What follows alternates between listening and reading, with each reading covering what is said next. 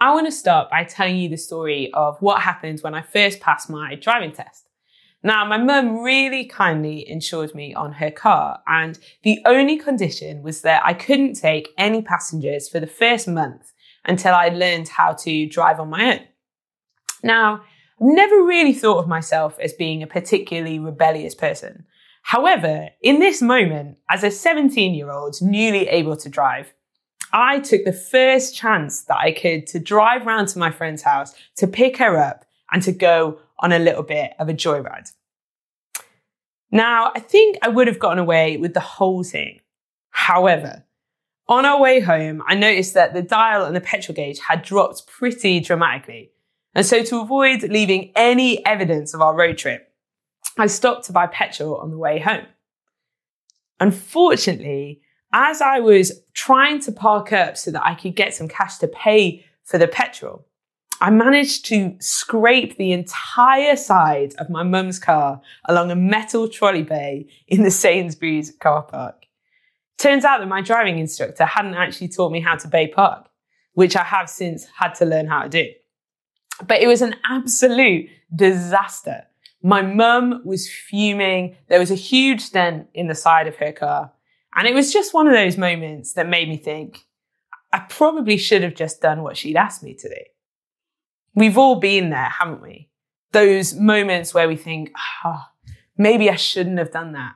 Or maybe I should have done that. And the thing is, as humans, we just don't like being told what to do we? The idea of being obedient, it doesn't tend to sit well with us. It feels quite uncomfortable. We don't like it when we're told to drive slow by road signs. I know I don't like it when my doctor tells me what I can and can't eat. And I know that none of us like it when Netflix asks us that little question, don't you think you've watched enough episodes for today? See, obedience is quite an uncomfortable word, isn't it?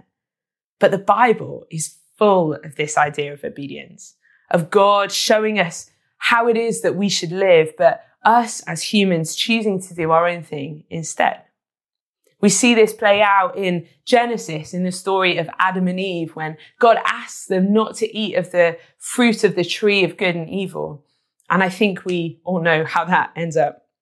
We see it in the story of the Israelites, these people that God chooses and gives a set of instructions on how to live lives full of justice and mercy. But instead, they choose to ignore every single one. Because you see, this word, obedience, it literally means to submit to somebody else's authority. And I imagine for most of us, that definition feels quite uncomfortable. It feels quite restrictive. Maybe it makes us feel like our freedom is being hindered in some kind of way. But when we talk about giving our lives to Jesus or choosing to follow him, that's effectively what we're saying. We're saying, Jesus, I want you to be in control. I choose to give you authority over my life. This week, we're going to be taking a little bit of a break from our Kingdom of God series, but some of the stuff that we've been learning about the kingdom over the last few weeks, I think is still really helpful in helping us to understand why obedience is important. Because if God's kingdom is defined by his will being done, then our obedience to him is a means through which his kingdom can come. When we try and do things his way rather than our way, the kingdom is then extended in and through our lives. Kind of like what Dave was saying last week. You know, obedience is what it looks like when we learn to march to the beat of his drum. And so I'd love it if you would turn with me to Mark chapter 2, verse 13, if you have a Bible. And today we're going to take a look at one of the moments in which Jesus calls one of his disciples to come and follow him. And so this is what it says. He, meaning Jesus, went out again beside the sea. And as he passed by, he saw Levi, the son of Alphaeus, sitting at the tax booth. And he said to him, "Follow me." And he rose and followed him. And as he reclined at table in his house, many tax collectors and sinners were reclining with Jesus and his disciples, for there were many who followed him. And the scribes of the Pharisees, when they saw that he was eating with sinners and tax collectors, they said to his disciples, "Why does he eat with tax collectors and sinners?" And when Jesus heard it, he said to them, "Those who are well have no need of a physician, but those who are sick. I came not to call the righteous, but sinners." So here we have Levi, otherwise in some other gospels known as Matthew. And he's sat just doing his job when in walks Jesus. Now, Jesus at this point in time has just performed a really crazy miracle. He's healed a paralyzed man, and then at the same time, he's offered him forgiveness for his sins. Rumors would have been swirling about this man, Jesus, and what he's been doing. And no doubt Levi would have heard a lot about him. So when Jesus, who can heal the sick and forgive sins, comes over and asks Levi to follow him, seems like a no-brainer that he'd agree to go. But he's not just agreeing to go with Jesus in this moment for this day or for the next few weeks. He hosts a goodbye party for all of his friends, because in choosing to follow Jesus, he's saying goodbye to his tax collector's booth, to his income, his friends, his home, and to actively choose to go wherever Jesus is going. I think the first thing we need to understand about obediently following Jesus is that it's not just a matter of belief, but of taking action. Dietrich Bonhoeffer once said, "The response of the disciples is an act of obedience, not a confession of faith." See, Levi, he doesn't just pledge his allegiance to Jesus here. In order to follow him, he actually needs to leave everything behind. And I think it's the same for us in a lot of ways. If we want to live in obedience and actively follow Jesus, we might need to let go of a few things. Maybe it won't be our home and our family, although maybe in some cases it might be. But it might be our comfort. It probably will. It could be certain habits. It could be our sense of control in our lives. You know that phrase, "It's the thought that counts." See, I'm not actually sure that that is accurate, or that's true. I mean, think about it this way. If you're expecting a gift from somebody and they rock up to your birthday party and they only give you good thoughts, it's not quite the same, is it? I always think that phrase feels a little bit like an excuse, when we forget something or it doesn't turn out quite as good as it could be. Oh, well, it's the thought that counts. See, when Jesus instructs us to love your neighbor, he's not just asking us to think loving thoughts towards them. He's commanding us to actually do it, to share with them what we have, to set aside our differences and to invite them into our home. Following Jesus is not just about believing in who he is. It's about choosing to do what he's asking us to do and living the life he asks us to live. Now, don't get me wrong. This isn't a matter of just doing things in order to gain God's love, because with his grace, there is nothing that we could do to get him to love us anymore. And there's nothing we could do to get him to love us less. If you're a parent watching this, then you might know that if you ask your children not to do something or not to eat that piece of food from the floor that you don't actually know where it's come from, it's not just so that you'll love them more or that they'll gain favor with you. It's because you know that maybe it's not the best thing for them. Maybe there's better food that they could eat at home. See, when we choose to follow where Jesus is leading, that's when we start to see the best that he has for us. And we see glimpses of the kingdom breaking through in our lives. Let me tell you about my pals, Pauline and Elle. Those guys are students with us, and a few weeks back, they went climbing with a bunch of friends. And at the end of the session, one of their friends, his hands were really quite damaged. They were quite cut up and quite painful. And so in that moment, they just felt as though they should do what Jesus would do and pray for healing. And so they did. They prayed in the middle of this climbing center. And what was amazing is that as they prayed, his hands started to get better, to a point where they actually saw the cuts visibly disappear.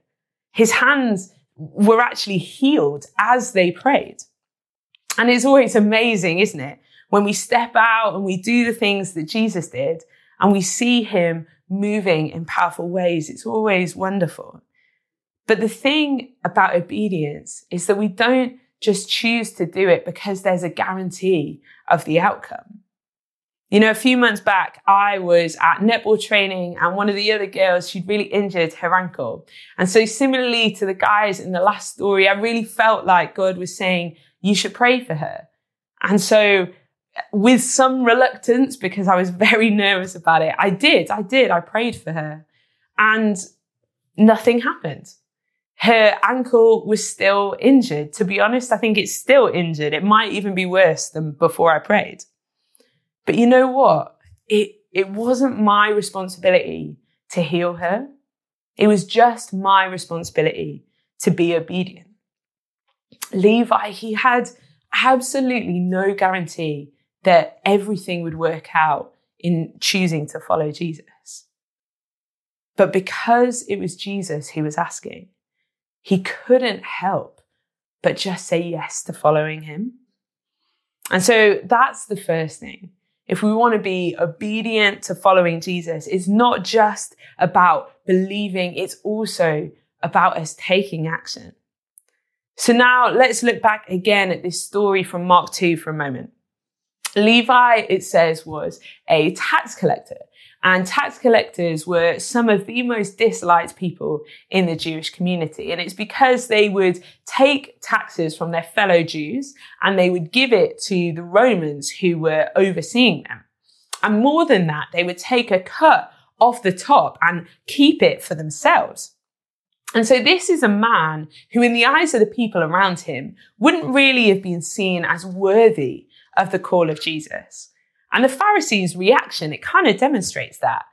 They're absolutely appalled that Jesus would be even associating with these tax collectors and sinners.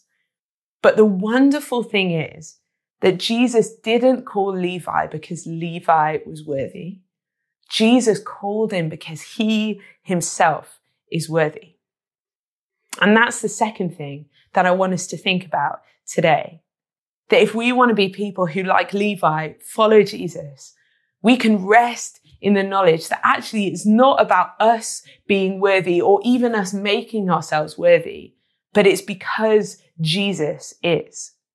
In asking us to follow him, he's effectively asking us, is following me worth more than the things I'm asking you to leave behind?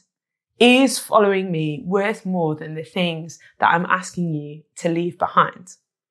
See, when God points to certain things in our lives and he says, hey, I think maybe you should set that aside. Maybe you should leave that behind. Maybe you should leave that relationship behind. I think you should leave that gossiping behavior behind. I think you should leave that destructive behavior behind. I think you should leave that negative attitude behind. Whatever it is that he is putting a finger on. When he asks us to leave something behind, like he asked Levi to leave his tax collecting behind, it's because he's calling us into something that is far, far greater. He's calling us into deeper life with him. I think the invitation is here for all of us. Now, it might not be easy. It might take time. It'll be a journey. And you'll probably stumble along the way, but that is totally okay. But the question is, will you choose to follow? Is Jesus worth more to you than what he's asking you to leave behind?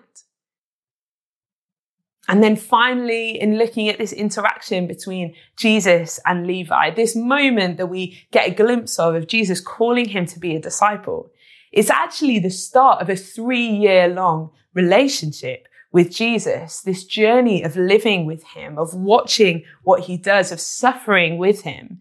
And then after Jesus' death and resurrection, this is a relationship and a call that Levi goes on to follow for the rest of his life. See, when he made that decision to say yes to following Jesus, Levi was actually saying yes to whatever that looked like, to the big dramatic miracle moments, but also to the regular and the everyday. In Luke chapter 9, verse 23, Jesus tells his disciples to take up your cross daily and follow me. See, this invitation for us to follow Jesus, that's something that we don't just agree to one time. We've got to choose it every single day. You know, if I was to think about what that might look like for me, it might look like choosing to leave behind my frustration over the pile of dishes that has stacked up next to the sink and to just choose servant-heartedness and just do it. It might look like leaving my snarky comment behind when somebody winds me up about something. It might look like leaving that piece of gossip behind when somebody's name comes up in conversation. Because if we're thinking about what it looks like to be obedient to Jesus' authority in our lives, we're not just talking about the super spiritual moments when he asks us to pray for somebody or tell them about Jesus, although it's really important that we choose obedience in those moments too. But what Jesus is asking is that we will follow him with every aspect of our lives, to make conscious decisions, to choose him over our own humanness, over our own temptations. And sometimes I think that can be just as hard, if not harder at times. You know, I was chatting with one of the guys that we have on Zoe this week, and I asked him if I could share a little bit of his story with you. He said that having grown up following Jesus, some painful experiences had caused him to doubt. And so when he came along to university, he developed what he called some unhealthy habits and began drinking and smoking weed in order to try and hide from some of that pain he was feeling. And before long, what had started as a one-off had become an everyday thing. But one day, he had an encounter with some Christians in a chip shop of all places that changed everything. While he was there, he received some prayer from some guys who just so happened to be from Trent Vineyard, which he said was really crazy because he'd actually been here many times before, been along to a small group and things like that.